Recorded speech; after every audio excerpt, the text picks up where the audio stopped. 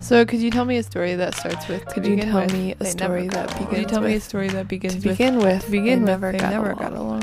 To begin with, To they begin never with- got to along. To begin with, they never got along. I was in charge in 1997 of a class of watercolor students. The best I've got is like, I'm thinking of this Nas lyric. I shot out of my Ma Dukes. This is about two kids that I carpooled with in middle school. And their names were, I have the class roster right here. Marvin Gaye's father and Marvin Gaye. Barry Yunker and this girl, Olivia Pleasance. Jared Oriola and Jesus Frederick were like two whiny babies. And I think that if that could be applied to like Marvin Gaye's entrance into this world, like it didn't take 60 seconds for Marvin Gaye's dad to determine that he hated his son. It was really just a bunch of weirdos, retirees, ne'er-do-wells, independently wealthy morons. I think there was a little bit of a culture clash that was sort of at the root of this. Once Marvin Gaye became such a superstar with fame, nothing like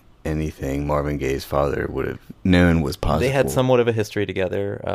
Jesus had been married to Jared's sister. Jared being very protective of his sister and resenting Jesus. He was, insanely jealous. He was just petrified that he was gonna have a competitor. Sort of the root of this conflict had to do with the movie Nightmare on Elm Street.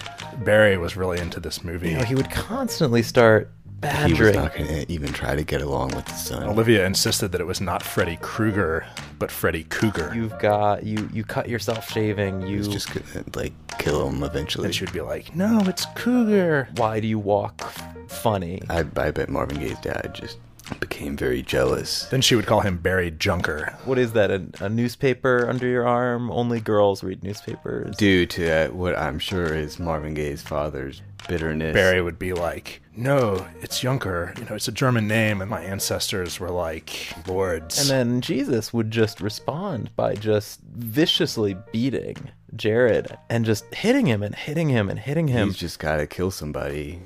So, yeah, that's the story. Wow!